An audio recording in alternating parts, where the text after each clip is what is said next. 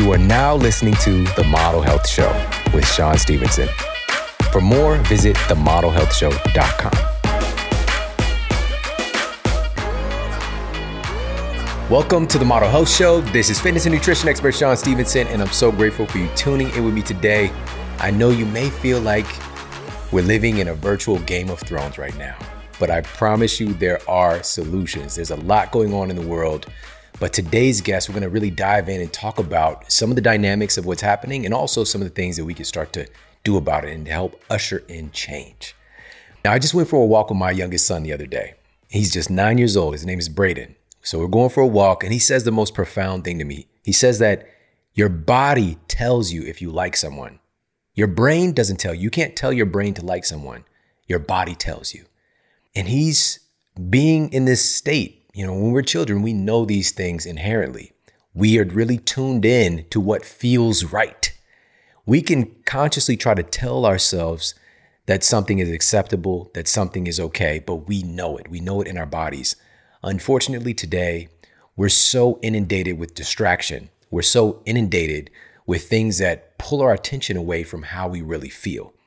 And we can logically kind of talk ourselves into believing things that simply aren't true. And today's conversation, I'm hoping to help to guide us back inward, to ask questions, to be more inquisitive, to pay attention to how we're feeling, and allow that to guide us to more healthful decisions moving forward.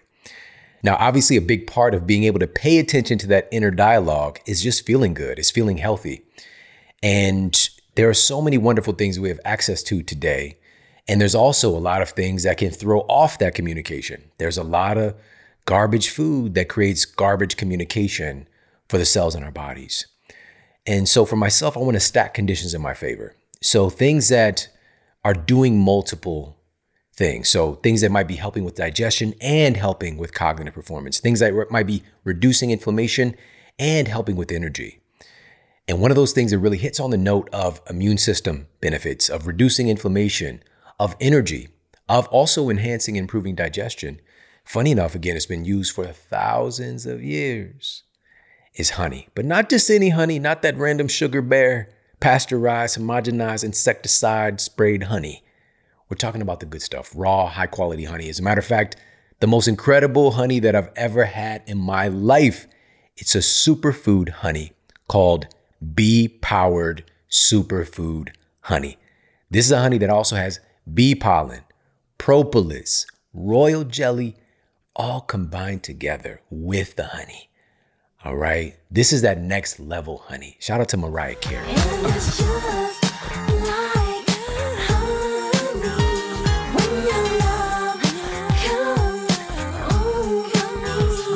Now, here's why this matters.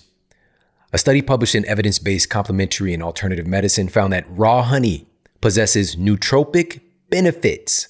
So really helping our cognitive performance, specifically memory-enhancing effects, also working as an anticonvulsant and antidepressant as well. It's been noted to have these qualities too. Also, honey polyphenols. So the antioxidant polyphenols found specifically in honey have been found to have apoptosis supporting activities for rogue brain cells, or for helping brain cells that need to be ushered out of the way while supporting and reducing neuroinflammation. All right, so helping with that recycling process going on with brain cells and reducing inflammation specifically in the brain. It's pretty freaking amazing. Honey has that kind of power. So that's one thing. I love the bee-powered superfood honey from Beekeepers Naturals. And also right now, one of my favorite vibes that I have after I'm done recording, especially after I'm doing hours of recording for different things, different interviews and things like that, I pop in one of the bee-soothed honey lozenges. All right, these lozenges have this superfood honey that we just talked about, plus propolis, zinc, and vitamin D3. And if you listened recently to the D3 masterclass, the vitamin D masterclass that we just did at the Model Health Show, you know how important these things are for our immune system. So getting rid of the lozenges that have all this kind of crazy ingredients and sugar and all that stuff, all natural ingredients, all designed to enhance immune system function. Now, the key is the Beekeepers Naturals honey products. They go above and beyond. They're actually doing third-party testing for over 70 common pesticide residues that are found in a lot of bee products. Also testing for some of the most offensive contaminants like DDT, arsenic, lead, heavy metals, and making sure that none of that stuff is coming along with the goodies that you're trying to get. So highly, highly recommend pop over there, grab yourself some superfood honey, and definitely check out the new Bee Soothed Honey Lozenges, one of my favorite vibes right now. Go to beekeepersnaturals.com/model. You get 15% off everything. That's BEEKEEPERS naturals.com/model for 15% off. And now let's get to the Apple Podcast Review of the Week. Another 5-star review titled Thank You by Head Pasta. I love learning from you. This podcast is real-world, amazing new information that is provided in an excellent format of excitement for health and wellness. You make us laugh and want to keep learning more. Thank you. Awesome. Thank you so much for leaving me that review over on Apple Podcasts. I appreciate it so much. And if you've yet to do so, please pop over to Apple Podcasts and leave a review for the Model Health Show. It means so much. And on that note, let's get to our special guest and topic of the day. Today's guest is Abel James, and he's a New York Times bestselling author, musician, online coach and creator, and host of the award-winning Fat Burning Man Show. And on this episode, we're going to be talking about the negativity bias of the human brain and why that matters right now and paying attention to that. Also, we're going to talk about the need to keep our eyes on the financial ramifications of the past year, specific things that we can do right now to improve our health in creative ways, and so much more.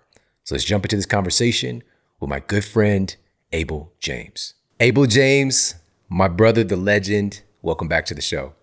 It's an honor to be here, Sean. Thanks for having me, man. First question right out of the gate. What is the number one health issue that you feel we're actually facing right now? I thought things were getting better. You know, we both started our health online thing around a decade ago, right? And for a minute there, it felt like things were really getting better. And now you look around, you look at the numbers, and it's grim. Even, I was reading 43% of people over the last year have gained something around 30 pounds on average, which is, talk about things getting worse, going in the wrong direction. Yet it's barely part of the conversation. The obesity and associated metabolic dysfunction and disease is one of the biggest widespread issues in the States and now across the world. But it's just little peeps here and there. Thankfully, we have people like you really driving that conversation, man. Yeah, you said it. We've been in this space for quite some time and really creating a shift in the conversation. And now there's this new phenomenon coming about, and people are calling it, COVID-19 pounds, right, that folks are picking up and all these little catchy things. But this is serious business. And one of the biggest underlying issues in susceptibility is our underlying health issues. So what do you feel needs to get a little bit more attention right now to help to really make a shift? Because I think you feel the same way. This is also, even though it's insanity, it's also presenting an opportunity. Yeah, it is. And fortunately, the actual answers and how they show up in your life in terms of results are pretty simple and straightforward. So if you're willing to do the work, which I know you are, and sometimes we follow the wrong rules or the wrong dogma for a while, you follow it hard enough and you get broken, you get sick. So now, hopefully people can find what I encourage people to do instead of following, social media accounts and news websites. Follow people who do deep dives into the work, and they will oftentimes, I've found, I know you have as well, share many, many daily practices, share many principles like hydration, proper sleep, the boring ones that people want to skip over because they're so easy they could never possibly work. But if you do those things, if you move every day, you hydrate, you sleep, and you keep your nutrition in check, then you're, generally speaking, you're going to be doing really well. But one thing that I'm happy to see happening is more focus on bioindividuality and personalized medicine, looking at people individually and their circumstances, and then paying attention to their nutrition and then paying attention to their movement, and dialing a little deeper, because general advice and these simple principles do work, but the minutia is where people get all hung up. And there's a lot there, but try to just focus on the simple daily practices and you're going to be doing the work and getting the results over time. You just said something so powerful, and I love this already. You said that these things are not sexy. And that's the thing is, sleep is not as sexy as shots. You know, it just isn't. But the data, we've got mountains of data, literally hundreds of peer-reviewed studies about the effect that sleep has on regulating our immune system. One of them was conducted by researchers at the Mayo Clinic, and they found that just one night of sleep deprivation radically increases your risk of contracting a virus if you're exposed to one, right? Yeah. So it increases your susceptibility. But yet, if we had that level of marketing, I opened up my social media account to Instagram the other day, and it was this big ad right at the top to find out where to get your shot.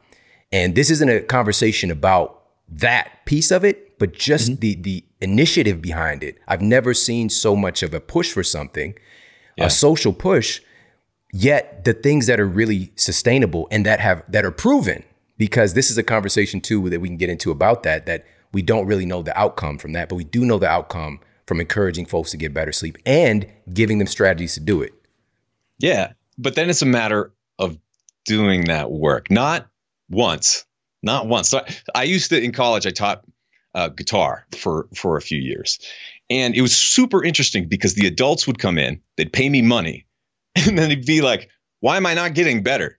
You know, like every week they'd pay me $50 or whatever it was. They'd come in and they're like, why am I not getting better? The kids, though, the ones with the little bowl cuts, even if they're 5 years old, they'd come in, they'd get better every single week because they picked up the guitar every day. They didn't have some sort of transactional feeling about health or about medicine or about music where it was like, I pay money and I get results. No, little kids know that you have to do the work. You have to actually show up viscerally every day and do these things. And that's what really matters. And then the more fancy schmancy stuff and all the gadgets, those are really, they become super optional when you do the small things, right? Or the small things over time that really add up, that only feel small because you do them every day. Like I forget, people ask me my morning routine on podcasts all the time, right? Like that's one of the hot questions. And I forget because these things have become so automatic that like drinking a big old glass of water when I wake up, it's just something I do. I don't even think about it. And that's where you want to be. In terms of health, you don't want to be overthinking these things and going to news websites and being like, oh my God, this article just changed my entire view of health. Like you don't want to be there every day. You want to be doing the right things that our grandparents were doing too. Right. That's the thing too, man. Thank you so much for saying that, because right now we're really inundated isn't even a strong enough word for all the data that we're exposed to.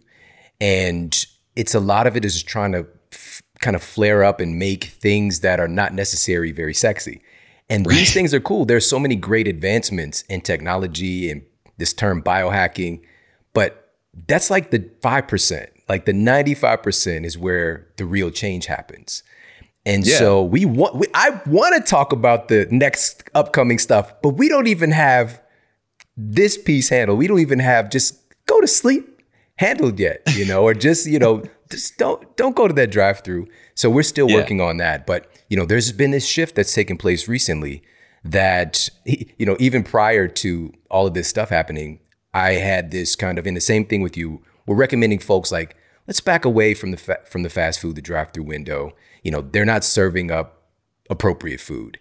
But then I saw the data. About 84 million Americans get fast food every day. And I was definitely in that number every day. And so I'm like, am I fighting a losing battle here? Whereas what can we do to maybe change the ingredients that they carry there? What can we do to make it, since people are going there anyways, make that better, make it a better option? But now, since these shutdowns and the crazy thing, and I want to hear your opinion on this, hundreds of thousands, potentially millions of small businesses had to shut their doors, and hundreds of thousands potentially right now have got data that they might not ever reopen. But yet McDonald's got to stay open. Yeah. You understand what I'm saying? So can you talk about that paradigm? Because for me, it's just like very shocking to see something like that manifest. Yeah, I remember driving, in kind of the middle, in the midst of this whole pandemic thing, from Colorado down to Arizona to visit my wife's family, and went through New Mexico and a few other states, there and back. And I noticed that all of the local international restaurants, the mom and pops, the Mexican restaurants, the ones that like featured their local cuisine in general, all forced to close, like all the stools are up, just, and a lot of them had snarky little messages on the outside. Like we were forced to shut down. We didn't want to do this, like to talk to your governor, all this stuff. But driving by Taco Bell, McDonald's, something I didn't realize had happened, where all of that traffic, all that food that would have gone to the, or all that business that would have gone to the mom and pops, instead went to 10 plus cars, a dozen cars easy, maybe 24 cars lined up at Taco Bell, at McDonald's, at Burger King. And I'm just looking around this whole drive, seeing that over and over and over again. And it's hard not to get bummed out about that, right? And I think one of the things that keeps me going is that as hard as it is to run a small business, and we've tried many projects over the years and lost our pants many times, is that oftentimes they weren't working, they weren't that profitable to begin with, right? And even if it was a great business and you were doing a good service to the world and your local community, there's a way to do it again. With bands, there's a lifespan. And I see like most of our businesses as like running a band, because I've always loved the small and nimble type thing, but there's always a lifespan. It's not a forever thing. And if there's a way for you to come back with a more nimble business, with something that, cut out the fat, so to speak, where you really focus on, okay, you take a step back. What is the world that we're looking at now? It has changed. People have changed. They've gotten sicker even. They've gotten more vulnerable to any disease that's coming. They've gotten more overweight and they're eating worse too. So there are a lot of people ricocheting back from that who realize that they're in a bad spot and they don't want to be there. It's not sustainable. They thought this was going to be a temporary thing, like many of us did, just 2 weeks, right? And now we're realizing that we have to actually adapt and make some serious changes. So for anyone who's out there who has an idea about a business, I think it is about to be one of the best times to start something that people really need. You just need to be strategic about it and be really careful with your cash going out. Try to do it small and with passion and with sweat equity, and that'll get you through almost anything. Yeah, I love that. Again, the reframing of the opportunity right now. But you also bringing up something that I'm so grateful to talk to you about, because you know something about this dynamic, but I don't think a lot of people are paying much attention to what's happening with our financial systems right now. Yeah. And the fact that the government is literally just able to just print money, like there's not going to be any kind of ramifications, and also being able to use that money in unethical ways. So can you talk about any insights that you have regarding that side of things, that a lot of folks, most folks are just trying to be able to just go outside and go to the park or, see their grandmother. But there's a whole thing going on with our financial systems that we need to talk about. Whew. Yeah. It would be really nice to have your own money printing machine like some people do.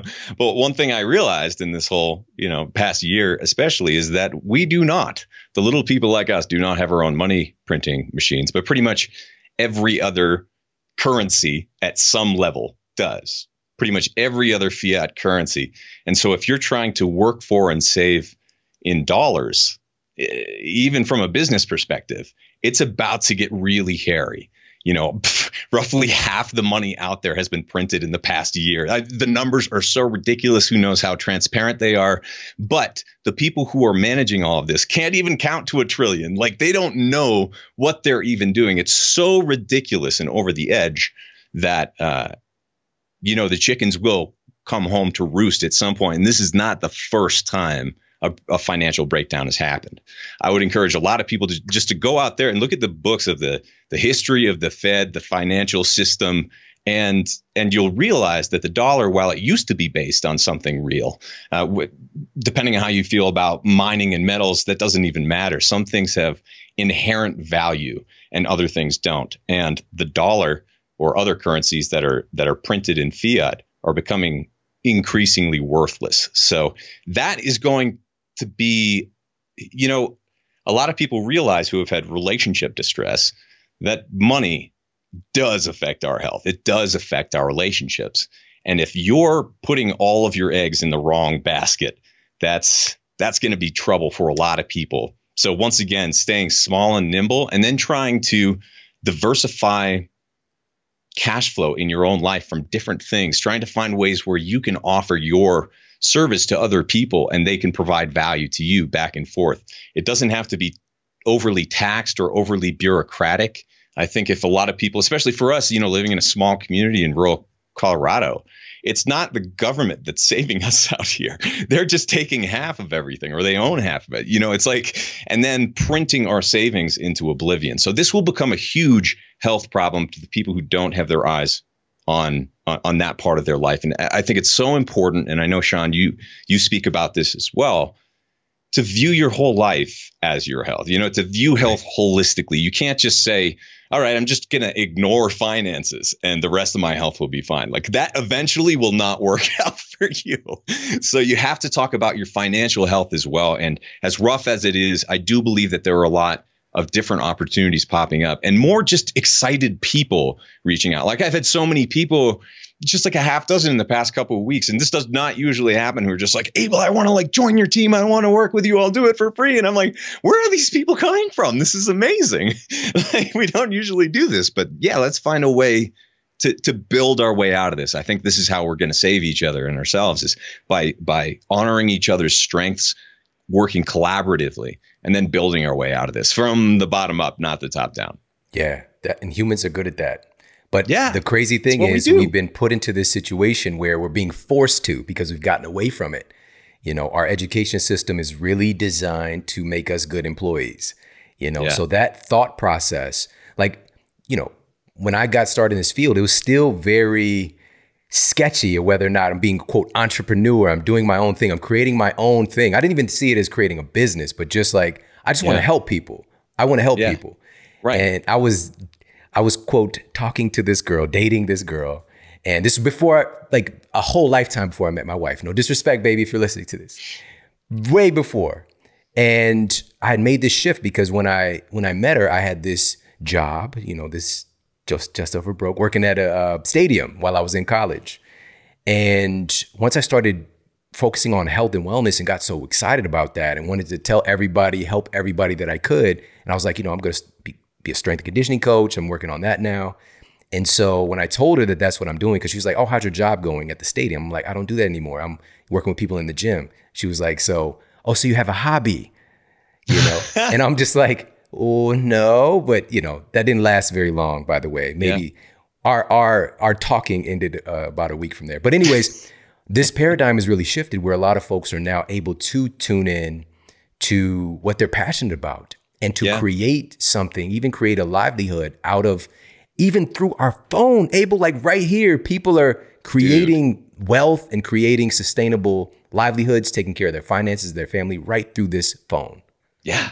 Yeah. And it was, really hard and technical to start up websites, blogs, podcasts, videos, certainly just a few years ago. Now, I hope people realize that anyone really can do it. Back then, anyone kind of could do it if you had the computers and the technical, if you wanted to slam your head against the computer for hours every day trying to make this crap work, you could do it. But now everyone can, whether you're a kid, if you're in your 80s, you can spread the word about things you care about. And there is shadow banning and censorship, and the conversation is silenced or inflated on other sides and inflammatory with paid trolls all over the place. So watch out for all of that. But through it all, there are real people on the other end, and there are communities to find and alternative platforms coming up. And one of the things I think that's really going to be affecting the internet and the conversations in the next few years, maybe even the next few months, is the decentralization of the internet and data and the way that media is going to be transmitted and consumed, such that if it's decentralized and it's running on a blockchain or has cryptocurrency tokens baked in, it's just going to win compared to the totally dystopian, censored, dry, deflated, joyless social media networks that exist right now. It's just, they took the fun out of it. So I think there's going to be a lot of fun coming. We just have to look for it. Man, that's powerful. That's powerful. I think that, and I don't want this to miss this piece. Earlier, when you're talking about the change happening in our financial systems, it reminded me, I just watched this movie and it's kind of pretty old at this point, but it's with Steve Carell, Ryan Gosling, The Big Short. Yeah. Have you seen that? Right. So it's a great movie, and it's a lot of true events that came into making this. And at the end of it, those folks who were in power got away. You know, Yep. they got Once away with again. duping the entire American economy, essentially. And the point that I want to bring up and ask you about is that these are the same people making the decisions right now. Right. And so, folks, we can literally make a movie about it. We watch, oh, this is a great movie. You know, no, that's life. That's Yeah. what's happening It's right now. And it's happening. happening again and again and again. And these are the same folks that a lot of people are outsourcing as far as paying attention to what the media is saying, as far as, you know, the mandates and policies being pressed through with our government, for example. You know, that's what's really controlling this. And so my point is, are you surprised to see how many people that seem to be very rational, free-thinking individuals are really just jumping wholeheartedly, buying into the popular narrative that's happening right now? Yes. But some of my background is in psychology and studying the brain. And one of the things you learn is that we're running on autopilot. 95% of the stuff that's happening with you is happening without you realizing it. And when you're in a state of fear, especially a perpetual state of fear, you cannot think rationally in the same way that you can when you're in a different brain state. Your physiology is different. You cannot process emotions and data the same way that you can when you're not in that fear state. So anyway, we have been conditioned to be in a fear state for over a year now, from all sorts of different directions. And, you know, there are a few different articles I've read about how if you look across the different countries over the past year with the pandemic and all this, it's been about 50-50 good news, bad news. In America, though, the media environment puts out 90% bad news. Right.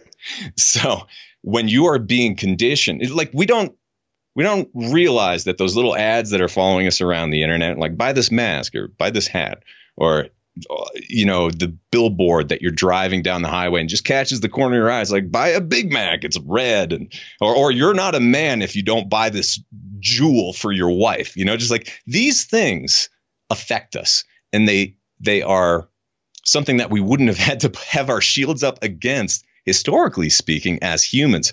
So knowing that we're in this environment, be very careful with your media diet, with what you're exposed to.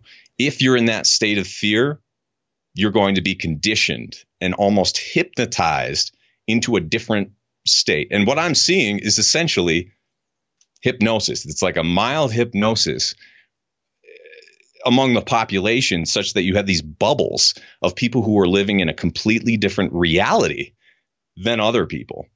And if your reality is being dictated from the top down, that's a very dangerous place to be. It's a very dangerous place to make decisions from. So do what you can to detach. One of the reasons we live in the middle of nowhere is because we can just go out there, and you see how little a lot of the stuff that seems like it matters on the internet, you see how little it actually matters. When you might get eaten by a lion, or like you'll die if you stay out all night because it gets cold up here in the mountains. You know, like that stuff is real. Yeah. The internet isn't real. A lot of the fear, a lot of the messaging, it's just virtual still. And if you turn it off, you'd be amazed by the mental space that you get back. It's so worth it. Even just a few minutes a day. Don't go on anything. Turn it all off. Go away. Go on a walk. Not with your phone. Go on a walk by yourself, you know, with someone you care about, with your dog. Have an actual human moment. But then you just have yourself, Abel. It's tough, right? That's scary. It's scary. That's scary. So, you know, this is probably the best advice that is coming from this episode right now is what you just shared. It's the most powerful, most transformative. You said something, I had to stop and just take a breath. The internet is not real. That's deep, man, because it's like a portal. Like you're going into this and you're detaching yourself from reality once you go into it. And it's so seductive, so sticky. It's already manipulated so many different parts of our brain that, you know, when a lot of folks, when they step away from it, they get those withdrawals. Yeah. You know, it's like, let me just check. We call it the just checks. Let me just check really quickly. And having this time just to like actually allow you to think your own thoughts, your own original thoughts, not regurgitated.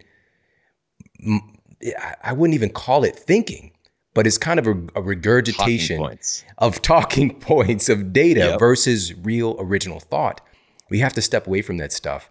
And so this is leading into something that I didn't know I was going to talk about with you, but I'm so glad that this got sparked. But the other day, I shared a really great expose on the CNN technical director, basically getting caught on that hot mic, talking about how they use fear to manipulate people and to really buy into their narrative.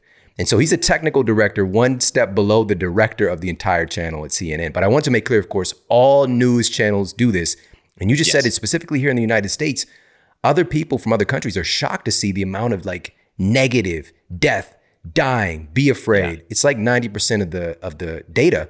And he actually shared this, that they purposefully, after an onslaught of just say 50 minutes of negativity, they'll add in a feel-good story. And he said it, and we'll play the clip for everybody. He said that it's basically like giving you that little bit of ice cream, right, to deal with the pain that we're going to keep delivering. So you have this sense that this pain is going to end, this fear is going to end at some point, but it's not, because we're going to hit you with it again. And so they are very specific in this. And the fact that he shared this, Abel, you same thing with you, man. From the very beginning, if you have any level of experience in what real health is, you could see this stuff coming from a mile away. Yeah. I was at my neighbor's house because I don't watch the news. I went to my neighbor's house when all of this kicked off, and I walked by their television and I didn't think anything of it. It was on CNN and there's like this ticker going, but I thought it was like stocks. And then like my sense, like I focused in on a little bit, and it was a death toll ticker. And the numbers just going up. And he talks about, and I immediately, as soon as I saw that, I just felt this sense of like, this is just dirty. This is wrong. This is terrible. We've relegated human lives into this ticker. And so in this clip, he talks about how they purposefully put that ticker up there to keep driving that fear and manipulation. So I'm going to play that for everybody right here. Gangbusters of ratings, right? Which is why we constantly have the death toll on the side, which I have a major problem with, that we're tallying how many people die every day. Because I've even looked at it and be like, let's make it higher. Like, why isn't it high enough, today? Like, it would make our point better if it was higher. And I'm like, what am I rallying for? That's a problem that we're doing that. Why don't you guys at CNN show the recovery rates on the death tolls at least? The recovery rates. Who's had it and then recovered. Because that's not scary. I would imagine that's why they don't do it. Yeah. That's what I figured. If it bleeds, it leads. Yeah. If it bleeds, it leads. Yeah. I like that. I think no one ever says those things out loud, but it's obvious based on like the amount of stories that we do. Like the fact that we have a segment called The Good Stuff, which is a feel-good thing, but it's a dedicated moment at the end to like almost like be the ice cream to alleviate, like everything that you've been through, like, like something sweet to end it with. Because everything else is like doom and gloom. And the only people that we let on the air, for the most part, are people that have a proven track record of taking the bait.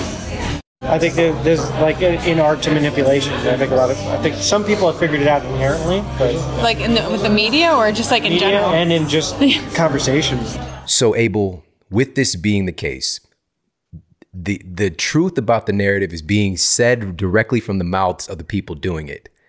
Yeah. Do you still think that folks are going to be apprehensive to actually believing that this is happening?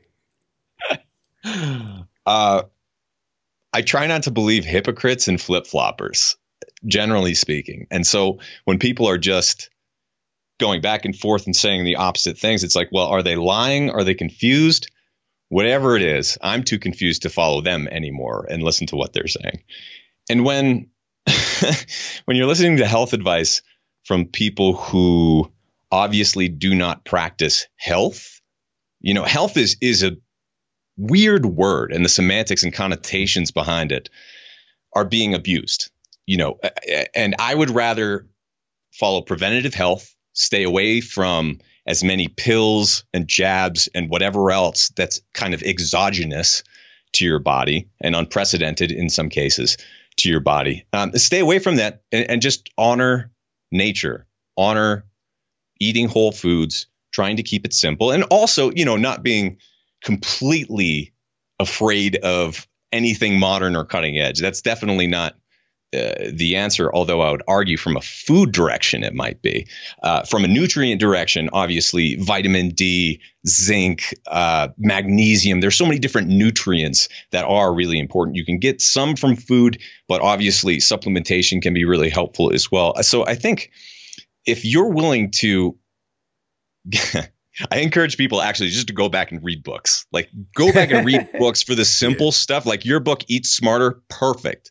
There are so many examples of just sometimes you only need one, maybe 3 books to get a good handle of what are the main principles that I need to follow. What should I do as a daily practice? And then all the fancy stuff and all of the newfangled fear mongering, it can be readily ignored when, it's hard to have.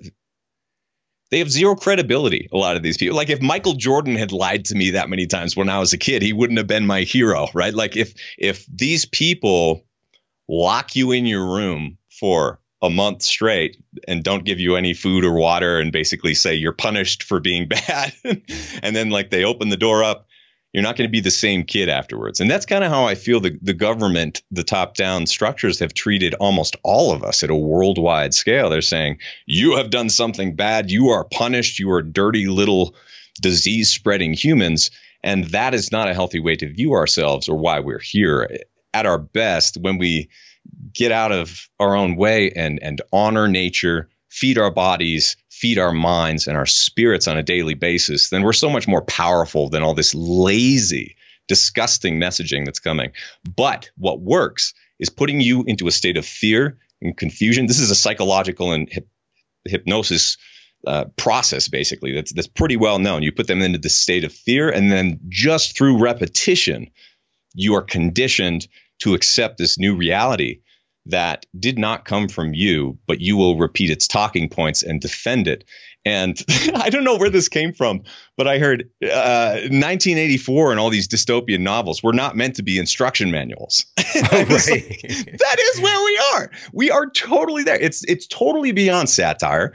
It's being used in a lazy way, totally lazy way, to destroy our culture is what it seems like, to destroy our humanity in one way or another. That doesn't need to be a conspiracy theory when you see it all around you. It's playing out. So protect yourself by doing the small little things in your own life that makes it seem like that stuff doesn't matter. Because when you have your health and you have your happiness, it doesn't matter. You can have your shields up to it in a lot of cases. I love this so much. You said something so cool, which is to read books. These seemingly ancient relics. I remember a time, of course, growing up, like going to the library or when the bookmobile came. Yeah. Oh my goodness. Can you there's just the feeling. But today, again, we're so obsessed with ideas being present. But the thing is, it's not the fact of the data. Like, for example, the book, there's a natural tendency to process the data. Yes. And focus in on it. Exactly. Instead of us not being able to actually sit with an idea, to think about it constructively, we're just going and grazing, grabbing pieces, grabbing a headline and running with it. And that's what's happening with a lot of folks. So in that same vein with the media, and read a book about the media rather than watching it, which there's a great one called Hate Inc., where it's looking at how things are structurally designed. And this is coming from somebody inside of the sphere, how it's structurally designed to make people hate each other. And how it's become so polarizing. And actually in that clip that I shared earlier from the individual, the technical director at CNN, there's another part of that interview where he talks about, and he says this very blatantly, he's like, major news networks, we can't be unbiased anymore. We're not unbiased anymore. Where you're actually going to find real media, real news without all of this negative slant and bias is grassroots, is through podcasts, and he literally says these things. And the crazy thing is, again, we've been in this game for a minute, and we started with the premise of wanting to serve and inspire, help people, educate people. We've both had the top health podcast in the country many times. And now when this happens, all of a sudden, what you're saying on the podcast It's controversial. These motherfuckers on the media are telling us the truth. You know, it's just like literally people jump right out of that. Very smart people. And this is what I want to dive in a little bit more on, because, you know, even with my neighbors, incredibly, you know, college educated, all the good things. So many of my friends and colleagues, same thing. They're very intelligent individuals, very logical. But when you give a logical person a bad piece of data backed by pseudoscience from maybe a credible source that they believe, they can start to use their intelligence to rationalize that bad decision, to rationalize something that is totally ridiculous. Yeah. And our brains don't rationalize, honestly. When we go back in time and try to rationalize why something happened, you're just making up reasons, generally speaking, from a brain science point of view. And so I've seen more people than ever, very intelligent people, just follow the line, you know, follow the railroad tracks wherever they may be going. And there are a few psychological factors at play. One of them is once you make a decision that goes down a certain road, you want to stay consistent from a psychological and behavioral point of view. And so it's very hard to deviate from a call that you've made and then say, you know, halfway down the line, I was wrong. Sorry, I'm going to go over here instead. Very hard to do for all of us, whether we realize it or not. Usually this happens with our blinders on. And so another thing that's interesting is the people who are friends of mine who have government jobs or their paycheck is coming from somewhere that has more heavy-handed dictates, they're less likely to think freely, I've noticed. They're less likely to speak freely about whether it's the state of the environment and the conversation about pollution versus CO2 versus, you know, and all the different factors at play. No. This is my narrative. This is what I'm following. We can't really talk about it. And if you say anything outside of it, then I'm going to jump on you like an attack dog or something. That type of reaction I've seen more than ever. But I could see why it's happening, and I have some amount of sympathy and empathy for like I've worked with the federal government. That's partially how I paid off my loans after college. And you can't speak as freely when someone's your boss and you know that they have a certain way of thinking and your way of thinking doesn't jive with that. So we're seeing this just play out between these camps, almost between these different bubbles of reality. And being up here in the mountains, it's been really interesting because a lot of these people are, you know, crusty old 60, 70, 80 years old mountain folk, and like trying to just get them to do anything would be almost impossible because they came out here to avoid government dictates and to avoid all of that nonsense. And so it's been interesting seeing some people's reaction to all of this, and honestly, how well a lot of them have handled it. The ones who have been able to just focus on their own internal worlds, focus on improving their own relationships and their own lives, as opposed to those who are trying to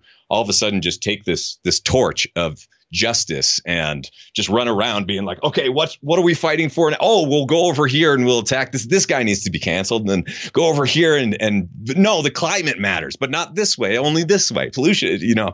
And so if you find that you're just following these things, or you have that reaction where you're like an attack dog, but you haven't thought it through, like it's not coming from your conscious thought, just try to take a step back and a deep breath and be like, whoa, where is this coming from? Really examine. I think it's a good time to examine all of your beliefs. One of the things it's done for me, even being, you know, relatively speaking, well educated, like going to good schools and doing well there or whatever, a lot of that was indoctrination. A lot of that stuff I learned, like you, and learning about Abel, nutrition or whatever. Let's not just say whatever. Let's not say whatever. You went to Dartmouth, valedictorian of the class. You are a smart son of them. You're just saying something so important, and I want you to continue. The system that you're smart in, it's a system. Yes. So continue on. It's a system with rules, and it's a system with agreed upon histories and narratives. And in the past, like one of the things I did love about going to, especially like an Ivy League college, was going to school with people who were super open-minded and not really set on their ideas, ideals, and dogma or religion or sexuality or whatever it was. Like people were very open-minded, and that has changed. Even in the kids who, you know, like going back and visiting the schools now, that's not like that. You're not allowed to talk about things. You're not allowed to sing certain songs. You're not allowed to do comedy. And for me as an artist, as someone who creates, I know how stifling that is from a psychological direction to try to squelch who you are, to try to squelch your own ability to think freely or to ask a question. I know you noticed in the past year or so, you're not allowed to ask questions anymore, which is a big problem. Yeah. It's a big problem because anything, especially if it's supposed to be science, that cannot withstand scrutiny is toast. It's useless. And so if you see that scrutiny is not allowed, that whatever is being held up as the answer, I think should come under suspicion. Yeah, blatantly. Man, that's so powerful. So powerful. Such a just very basic insight about science. Like if we can't ask questions and debate and have constructive conversations, just like, here's the narrative, here's the message, this is what we've concluded, end of story. And the funny thing is, so many of these things that have transpired over the past year plus, this is what I do. I'm a research scientist, former clinician. I've been in this space for 20 years. It's like breathing to me to analyze data. And so I find that the majority of the data says something else, not even a little bit. Yep. The majority of the data says something else. Let's talk about this.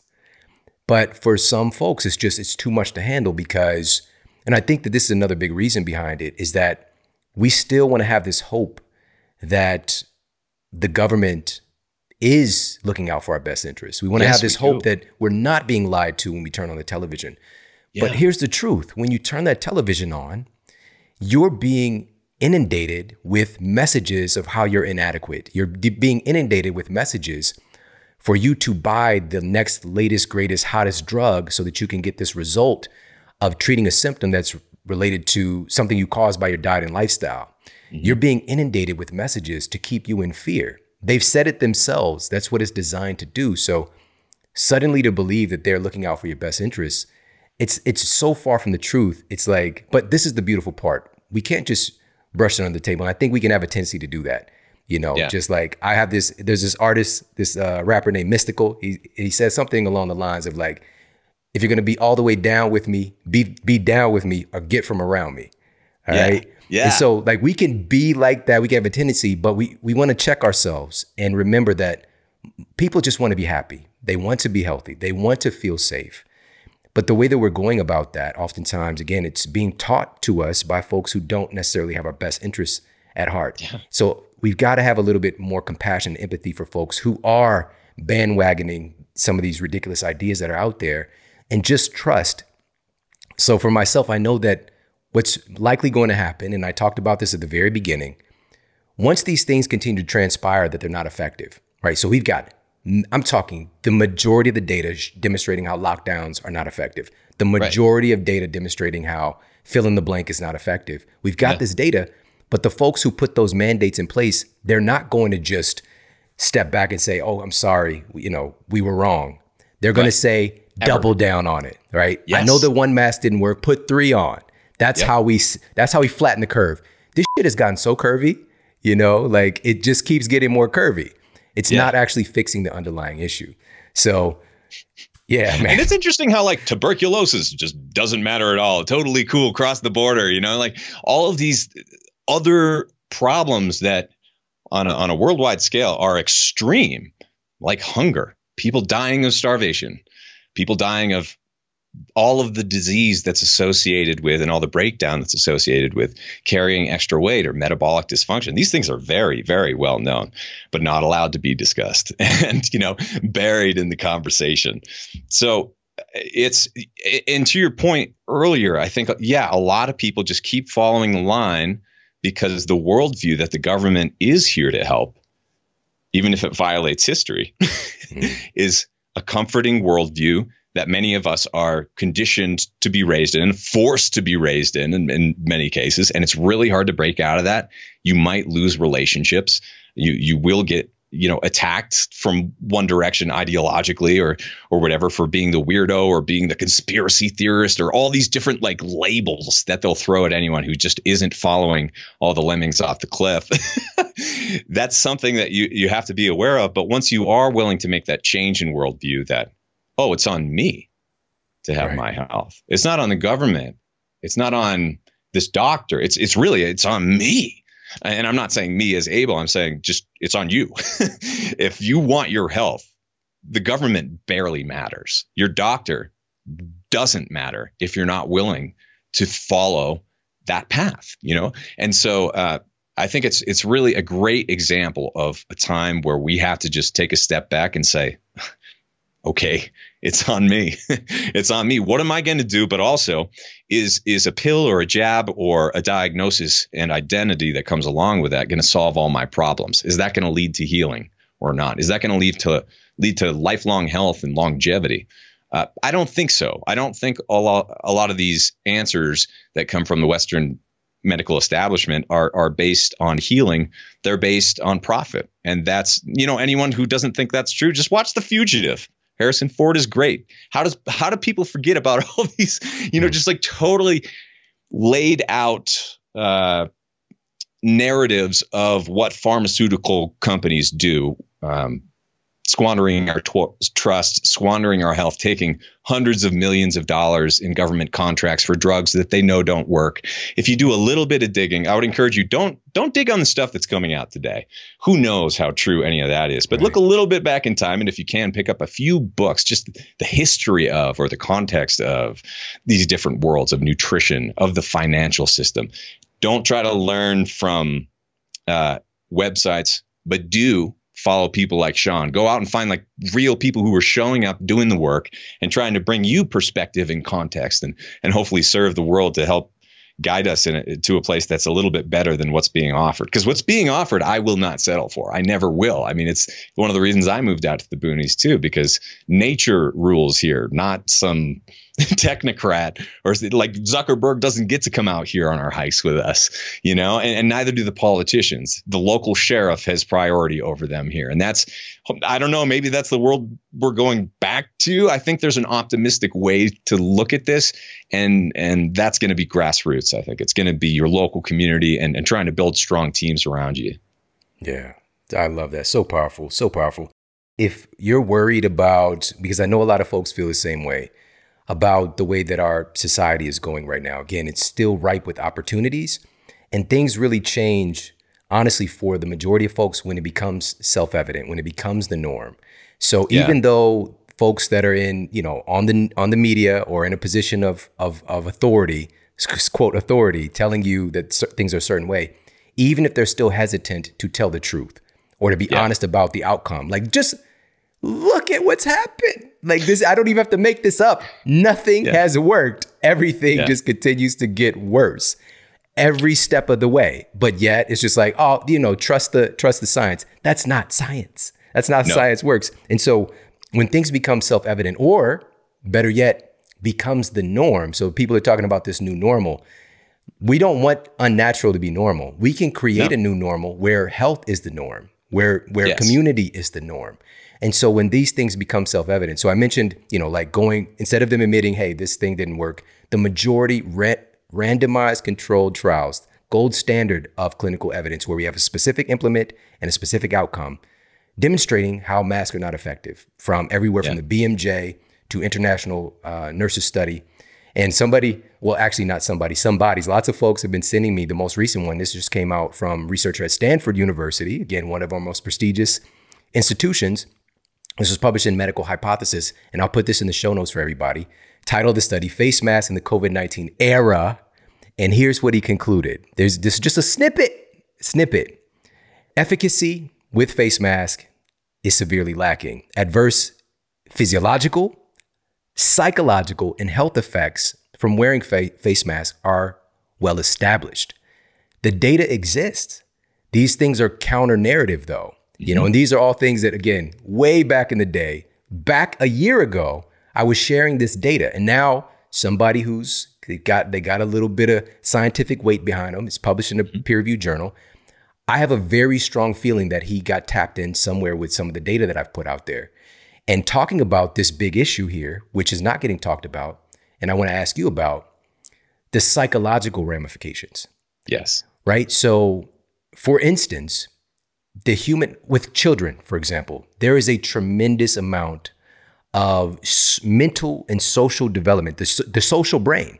You know, if you look at the work of Dr. Daniel Goleman and really honing in on the social brain, it is like popping with activity, trying to develop, especially in those elementary school years, middle school, and being able to see faces and to relate with people, to communicate, to get that subtle nonverbal feedback is critical for the development of our brains.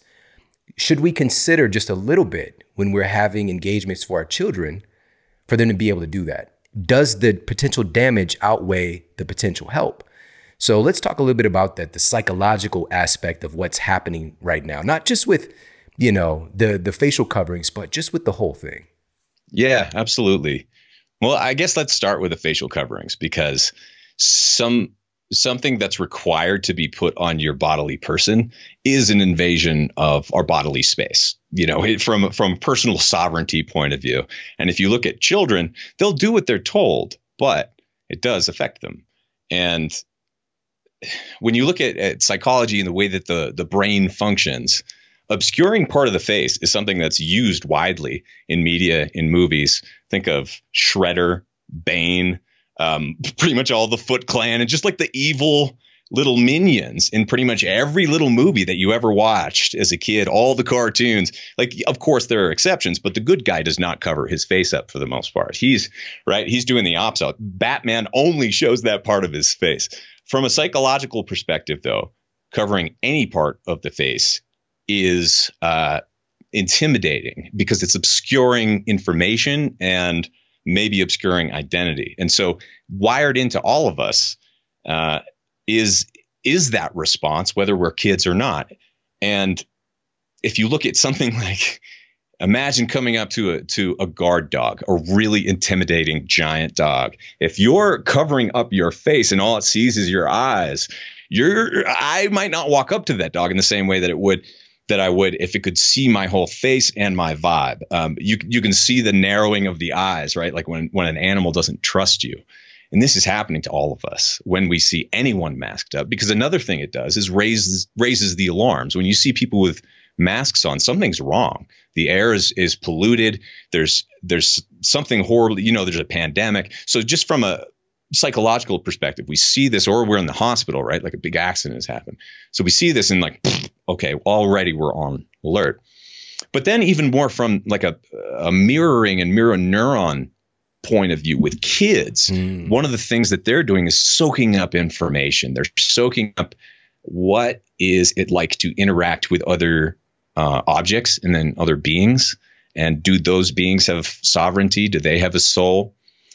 These are questions that are kind of running throughout little kids' heads. And if all the faces of their friends are covered up and they're having a conversation and they can't see their friends smiling when they smile, or, you know, kind of doing these micro expressions, if they can't see that back and forth, then development is stunted. In the same way that if you just cut out half the words from the English language, we wouldn't be able to speak half the language, or maybe the entire language would be broken.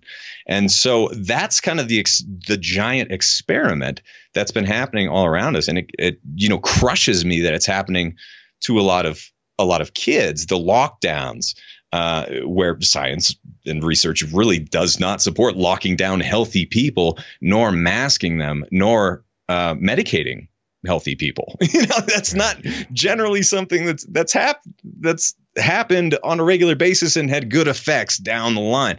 So if this is the new normal, it's not a good one, and it's not one that I will ever accept. You know, like, we don't have kids yet, but my wife and I have conversations we'd like to, and this just isn't the world. You know, like, so I think we will see kind of alternative communities or different places, different locations will handle this in a completely different way. And if you do have the option of just getting in with someone in your local community, or if there's a way to move to a place where you've always really wanted to go, and you kind of have the option of maybe making that call in the next couple of years to raise kids, I think what really matters is the moments that those kids are at home, hanging out with their friends, hanging out with their family, with grandma who's not wearing a mask, and everyone's hugging. You know, when we go to birthdays and house parties around here with all of our friends, no one's wearing masks. We're all hugging. We're all being humans together. And that's what will really allow us to be humans. Is some element of that? Yes, there definitely needs to be some element of caution too, especially if the threat is real. Yeah. That's debatable. If you look at the data, the story has stayed the same, but the data did not follow the story. We should have had hundreds of millions of people dead by now. Like half the planet should have been dead by now, according to much of the sheer fear mongering that came in at the beginning of this to force everyone to wear masks, to force their kids to wear a mask, to force everyone to ignore their health, fatten up, lock themselves inside, and then isolate themselves. And it's so interesting, the choice of wording too, how it's social isolation, which is literally used as a torture tactic for our worst prisoners. Right. And yet we've done this to all of our children, to all of ourselves, to all of our families. And that is some element of psychological trauma, whether it's torture or not, I guess is an element of intention or that doesn't even matter, but it is trauma for all of us. And every time we see someone in a mask, there's some element of trauma there. In the same way that when I lost everything in an apartment fire 12 years ago, the sirens, every time I heard a siren after that for a few weeks, I would start shaking. That happens to you after trauma.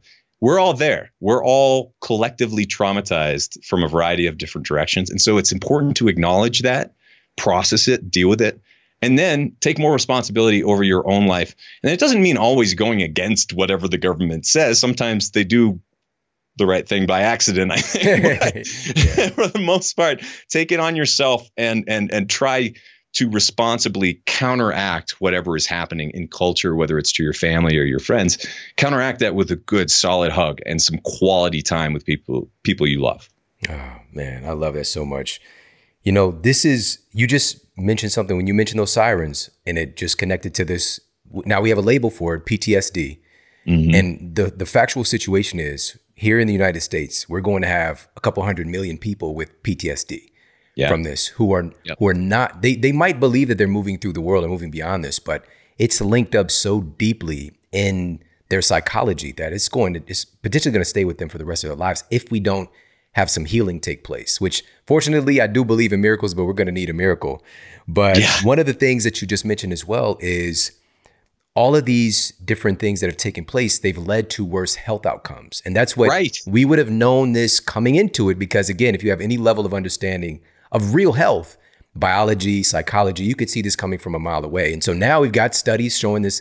Unfortunately, we have to have studies to show what we already know, which is, if anybody wants to, and we'll put it for the show in the show notes for everybody, definitely check out the episode that we did analyzing all the psychosomatic effects of COVID-19. Or if you could just go to Google and Dr. Google, type in psychosomatic and COVID-19. You can look at some of the studies yourself and see that the way that we've isolated has led to higher rates of severe infections, the way that we've created more stress and fear. These things inherently suppress and damage the function of our immune system. And some of these studies are showing how, just our perception of fear and just getting inundated by the media and watching that ticker is creating this inflammatory response in our body, these inflammatory cytokines, coupled with this, quote, cytokine storm that's manifesting in relationship to this virus. What do you think is going to happen? Worse health outcomes. So we're wondering why have more people passed away this year? Is it strictly from this thing, or is it in addition to the way that we've handled it? Because, and here's another big piece. And just for folks, if they haven't, for whatever reason, they're just happening upon this conversation for the first time, they don't see all the data that we've shared regarding masks. This is not a bash on that. Being a scientist, I came into it just expecting them to be effective. I wanted them to be effective. Sure. But just going and looking at the data, and we had randomized controlled trials already finding that they weren't effective in clinical setting.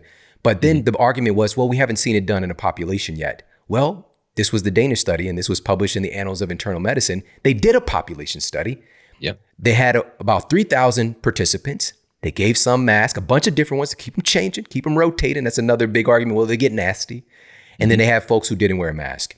After they compiled all the data, the folks who got an infection, a confirmed SARS-CoV-2 infection, who were masked versus folks who didn't wear a mask, the difference in the whole population study was 0.3%. Not 3%, not 30%, 0.3%. But here's the thing about me, because I actually go and dig deeper. There were other subsets of each of these studies, because for me, comes up, well, what about accuracy of wearing the mask properly, all these different things. Yeah. They had a subgroup. You can't touch it. You cannot touch it. They had a subgroup who strictly adhered to the mask mandates as put forth versus folks who didn't wear a mask. And in that subgroup who did everything right, the difference in infection rate was 0.1%. All right. So now the study comes out, and instead of folks acknowledging this, unfortunately, who've already bought into the narrative, they say, well, this study has this problem and that problem. I thought you said there wasn't a population study. We have one now. Pay attention to it. Just acknowledge that it exists. And last thing I want to mention, just in case folks are jumping into this for the first time, because for me also it's just like, well, what's the big deal? Just wear it anyways. This study was published in Antimicrobial Resistance and Infection Control, and they recruited healthcare workers to wear N95 masks, which do have some efficacy in this regard, but they cannot be worn intermittently. And so what they discovered was that wearing the N95 mask on their work shift reduced their normal volume of air displacement between inhalation and exhalation by 23%, reduced the volume of gas inhaled specifically from their lungs each minute was reduced by 26%. Their volume of overall oxygen consumption was reduced by 14%, and the ability to expire carbon dioxide was reduced by 18%. Now, I'm just like, okay, well, this must be a long work day. No, this happened in 15 minutes of wearing the mask. We have to use a simple cost-benefit analysis and see, is this hurting us and creating potentially higher rates of not just infection from SARS-CoV-2, but other infectious diseases and or chronic diseases, and or if we're talking about inability, if we're talking about the inability to expire carbon dioxide, we're talking potential lung damage, heart damage. This is not a small thing. We need to have this conversation about all these pieces. Yeah. It's so funny because I remember when I first got into biohacking, I got this mask that simulated living at altitude, like altitude training, right? So it's like it restricted your breathing. You put this mask over your face and you go out for a run. And I used it a couple of times and it was the worst experience. Now I live at altitude. It's great. Like it was hard to adapt, but like that's a way better option. And the idea that everyone just kind of tosses aside any sort of conversation about, well, could the masks actually be doing something bad at the same time that they might be doing something good? No. We can't talk about that. Even if it is a petri dish, that's like you putting a sock on your face, touching the masks, the breathing in polyester fibers and plastics on a daily basis, like these things, you can pretend that they don't matter and we can be disallowed from ever talking about them, but they still matter. In reality, it will play out. And I think a lot of people will look and feel silly in the years looking at this in retrospect, because not that everyone was swindled or that it's all just, made up, but a large portion of this has been extremely mismanaged. I would argue from day zero, from day whatever, the whole time. It's been hard to find any good decisions that have affected us as people in a positive way this entire time. Yet our personal freedom, liberty has been infringed upon to such a large degree that it's separating us from our families, our children, our communities, preventing us from traveling. Thankfully, a lot of that is lightening up, but I will fight hard to make sure that this doesn't happen again on like a regular pattern and basis. And if they have to scrub us from the internet, like they'll try again, but we're still going to keep on talking about it and try to fight for what it means to be human and have healthy families and communities. And there's no way that fear 90+% of the time can drive a positive future for us. So we have to build something different. That's a fact. I feel the exact same. You know it. You see you see how we show up for these things. It's not a surprise. And I'm so grateful for this experience because we get to really see who's about that life for real.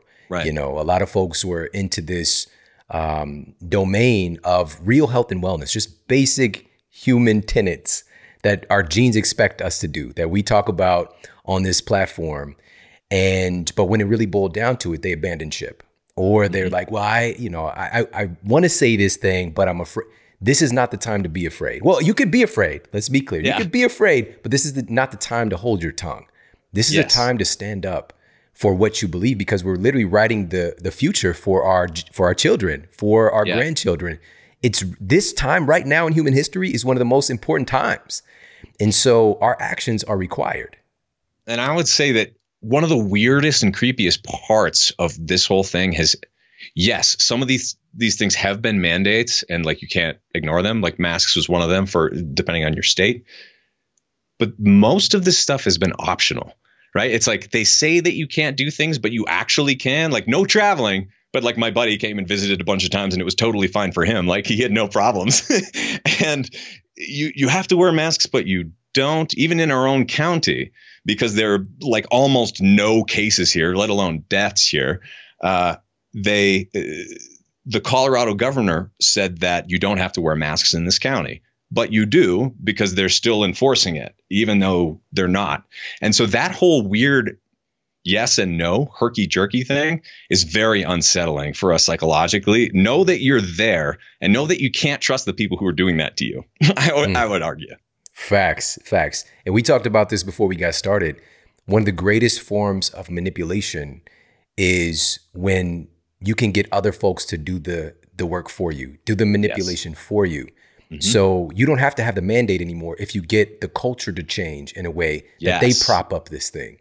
You know, and so that's what I know talk that about. It's optional. Try to see where it's optional in your own life and go back to your normal that you want. Precisely. And just a little bit of a hair going back, when you mentioned the altitude training, wearing that mask, and then it being different once you were there in nature. That's the difference. That is the difference, is that, and this was published by the CDC actually, and this was also, and again, we'll put all this in the show notes for everybody.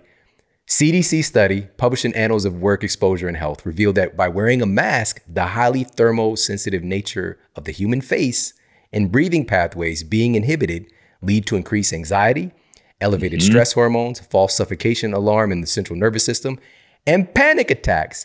The mask is the issue. It's not the altitude. It's we can get adjusted to that, but having that mask on our face, the data exists. And if it worked, I'd be the biggest. I'd have on a mask in my interviews. I would too. Yeah. I have a mask on my face and one around my nether regions as well. I'd wear two masks just in case, protect everything, but it's just not the case, So I want to ask you about some more of the good stuff that we can do, because obviously there's a lot of doom and gloom that we can be tuned into. And what I love about your story and where you come from, again, you're an incredibly intelligent, going through the traditional process of education, thriving in the mediums that you've jumped into. But music is a big part of your life. And music is a big part of all of our lives. It's like the soundtrack to this experience. So let's talk a little bit about some of the benefits there. I think that even that medium of music has been used for many people right now as a place of solace. Let's talk about some of the benefits we can extract from music. Yeah, I would say it doesn't have to be overly complicated, but we all know that music is an extremely important part of our lives and our culture. And it does regulate our physiology, which means that if you want to reduce your stress, your heart rate, calm down, there's music that will work for that. And generally speaking, it's going to be music that you like. But it's going to try to think of the beat as like your heartbeat, as a pulse. And if it's a slower type beat, more relaxed, that's going to be good for calming down. If you want to, I love putting on music as well. Like Dragon Force would get me through, and like heavy metal would get me through like coding days and like writing stuff really fast. But you can regulate your heartbeat. You can even train. Some of the best runners have used music and the tempo within certain songs to train when their feet are hitting the ground. So you can use it that way as well. But I would say from a psychological perspective, a lot of the reason musicians, including myself, rip on modern music, and that's even in the past 20 or 30 years, modern music, is because it's been debased and degraded from a lyrical and artistic perspective. And a lot of the equivalent of the lyrics or the messaging within those songs are junk food for your mind, whether you realize it or not. If you're listening to something that has words that are negative in them, where you're hearing things that are degrading from a sexual perspective over and over again, It's that same sort of conditioning, putting you into a lower brain state, a lower physiological state, a lower spiritual state, if some people want to explain it that way. But for me, I can definitely vouch from a personal experience when I cut out the music with the negative messaging, as much as it makes you feel like an old parent who's like cutting pieces out of the VHS tapes or whatever for their church.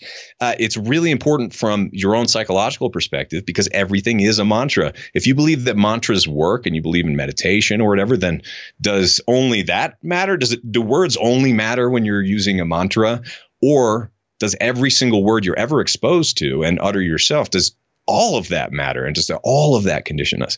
I would argue it's the latter, that everything matters. We're always being conditioned. So if you're talking about music, go and explore music that is new on a regular basis. And one of the things that can really help from a brain perspective, especially if you're raising kids, is instead of listening to these really cheesy hooks with the artificial beat where there's not a human involved in making any of the music, for the most part, it's just kind of like bink, dunka, dunka, dunk, and someone kind of mumbles over it. That's from a brain perspective, low information music, where there's not that much there for your brain to do with it. Low information. Junk food music. Junk food music. Yes. But also there's the opposite of that, where and this doesn't have to be cultural at all, but a lot of different cultures have extreme variability in what they're offering from an information perspective. So thinking about like rhythms from Africa and South America, or harmony from Chopin or Debussy, or some of these great other artists who played piano, and then listening to symphonies, but trying to go for a different mix of rhythms and harmony is really great for your brain. It's something that's going to lift you up, but don't force yourself to listen to music that you don't like. There's no reason to do that. But when you do want to get in the zone, one last tip is that you can put on, especially something without lyrics. Lyrics in a language that you understand can interfere with your own thinking, your own tasks, if you're working on words or writing. But if you listen to something without lyrics, that's just instrumental or vibey on repeat for a while, then that can help your brain get conditioned to go into the writing zone, or go into the work zone, or the workout zone, or something like that. So don't be afraid to use music that you love to bump up your physiology. And if there are a few junk food songs that you like, that's okay. Like there are a few songs that are just, and no part of the human experience should be forbidden, I think, but some parts shouldn't be reinforced as heavily as they are in modern media, if that makes sense. Right. I love that. I love the analogy goes right with it. We don't want to make junk food the predominant thing. Yeah. But if you have something that's not as healthy every now and then, it's all good. Keep it moving. It's all good.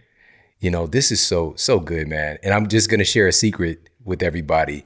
So when I do a nice bit of my writing, I'll put on these epic movie soundtracks. Yes, dude, I do the same thing. No way. Epic movies, yeah. Yes. So we put on epic movie soundtracks to play in the background. Without the lyrics, it's just the soundtrack from movies like Avatar or Lord of the Rings or whatever the case might be.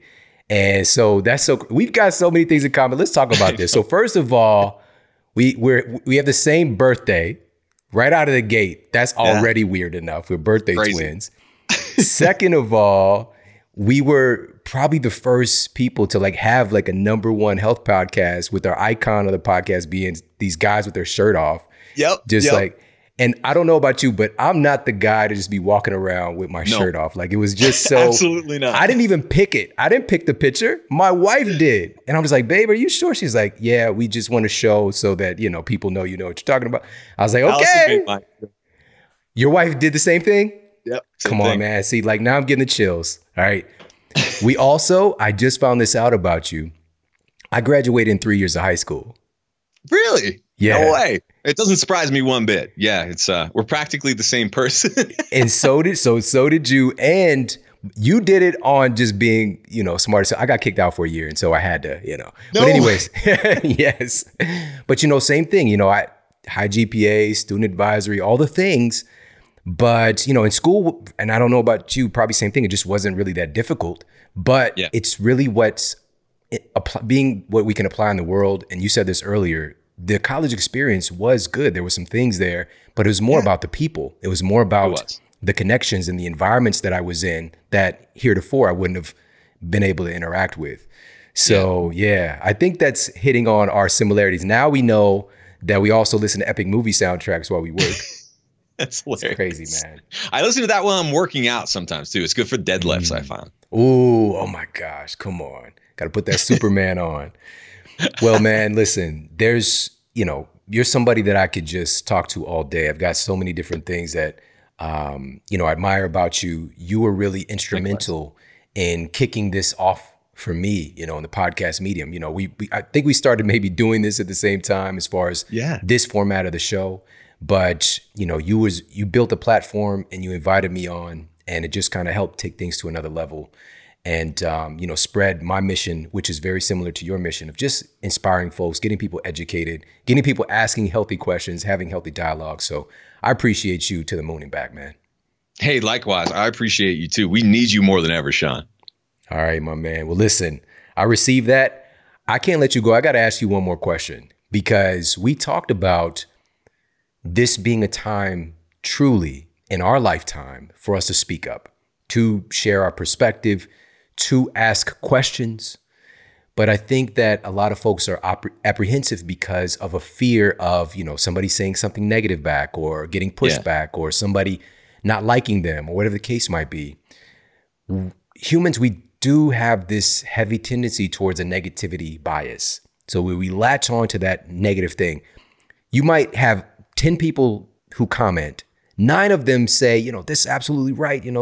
I understand. Like, I was wondering about that same thing. I saw this study, but then that one person is like, your mother didn't even give birth to you. She shit you out on a rock and, like the sun hatched you or whatever. Like, they'll say something crazy. I don't know. I don't know where that came from, but I do know where it came from. My mom would say that to people. So people could say something negative and we have that negativity bias. So how do you deal with that, with getting any kind of like negative energy coming your way in a time when you feel it as a necessity for you to share your perspective, share your voice? How do you deal with that? Yeah, I love that question. I would encourage people, if you have the option, to not have that conversation on social media. Don't do it in a way where you can't see and connect with people.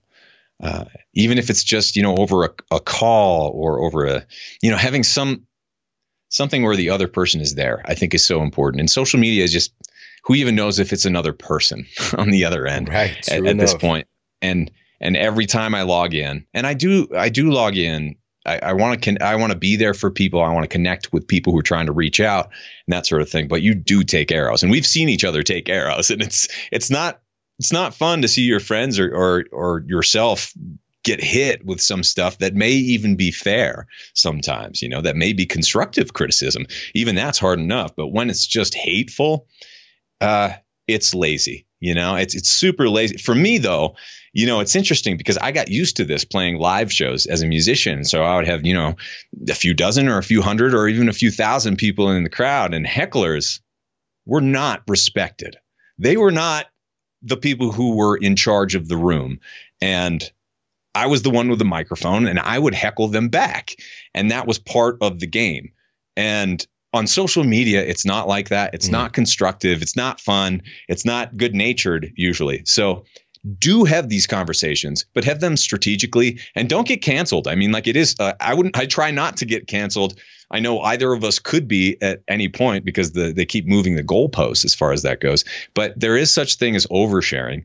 There is such thing as the wrong, like I make a point to not say certain things on Facebook, for example, or Twitter, that I would totally say to my wife or my best friend. And so be very aware of the circumstances of where you're having the conversation, and try not to have virtual conversations, have real conversations with people, whether that's over a virtual connection like we're doing right now or not. Doesn't even matter, but like make sure the other human is there if you do want to engage in this sort of deeper type thing, because it sucks to lose friends, offend people, to, be misinterpreted. And this is happening more than ever to everyone. So just try to humanize it as much as you can. And then when you do take those arrows, I don't know, like it hurts every time, almost. Sometimes it doesn't hurt. Almost every time it hurts though. But keep in mind that it's lazy. The heckler is usually the lazy one, unless they're funny. If it's funny, then it's great, but most of them are not funny. Yeah, I love it, man. Thank you for humanizing this conversation, bringing it back to what's real. And, I said a statement a little while ago that, and it's a mental health tip, stop arguing with people who are committed to misunderstanding you. Yes, Exactly. It's very easy to do that right now. So if you get hit with an arrow, there might be a tendency to try to pull the arrow out of your leg and launch it back at them. Right.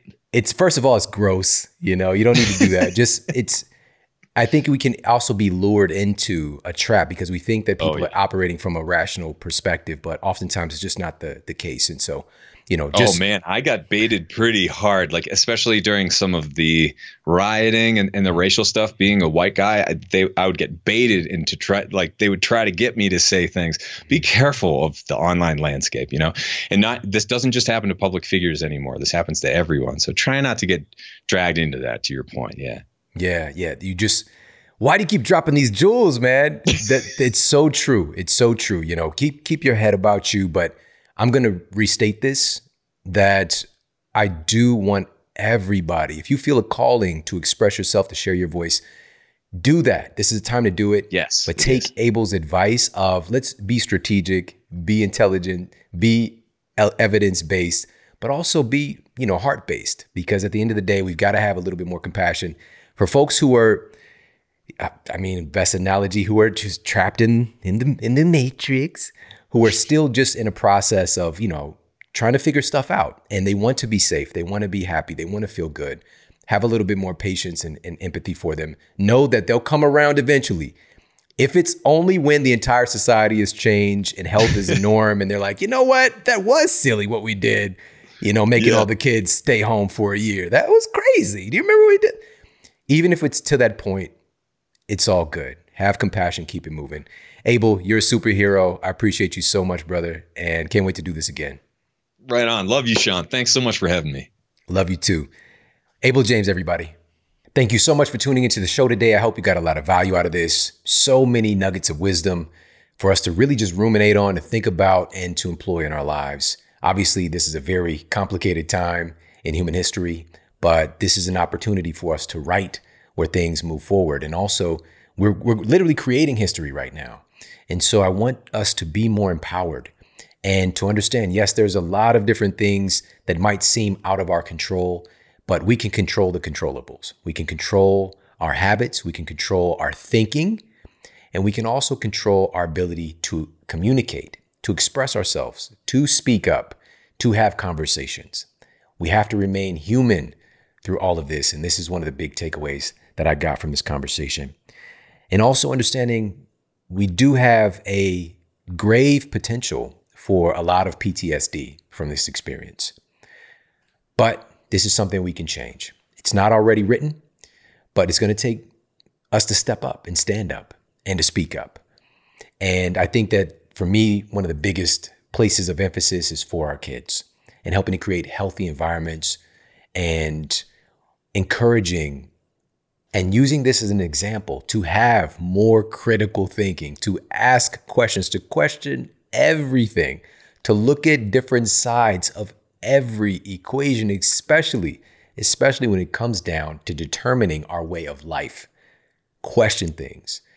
Questions are really the answer, and this is one of the things that the human brain is it's geared towards. It's literally designed to answer questions. It's a instinctive capacity. It's a mental reflex. It's called instinctive elaboration. When you pose the human mind a question, it seeks to find answers. And so the question is, what questions are you asking? And right now, we need to ask different questions. We need to ask big questions. We also need to ask small questions about what do we choose to do? And so I hope that this conversation sparked some different ideas, some new questions. And I highly encourage you to share this out with your friends and family. You can tag me, tag Abel as well. Tag us both on Instagram. And also, we're both on Twitter as well, Facebook, all that good stuff. So wherever you're hanging out, whatever your universe is, give us a tag. Let us know what you thought about the episode. And also, make sure to stay tuned because we've already kicked this off. We're officially dropping 2 episodes of the Model Health Show each and every week. All right, we're just gonna keep on delivering the goodness to help to not just counteract the negativity, not just counteract the pseudoscience, but to help us to catapult to another level. All right, because right now we're in a really strange valley. There's peaks and valleys of evolution, of not just of human health, but also of human consciousness. And so we want to get to that next level. And sometimes it takes for things to go a little bit crazy to push us to change. And so that's what we're going to do. We're going to keep on delivering that goodness. So every Monday and Wednesday, or Sunday, Tuesday, depending on where you are in the world, we're going to be dropping a new episode for you. All right. And now listen, what we have coming up next, epic episodes. So make sure to stay tuned. Take care. Have an amazing day. And I'll talk with you soon. And for more after the show, make sure to head over to themodelhealthshow.com. That's where you can find all of the show notes. You can find transcriptions, videos for each episode. And if you got a comment, you can leave me a comment there as well. And please make sure to head over to iTunes and leave us a rating to let everybody know that the show is awesome. And I appreciate that so much. And take care. I promise to keep giving you more powerful, empowering, great content to help you transform your life. Thanks for tuning in.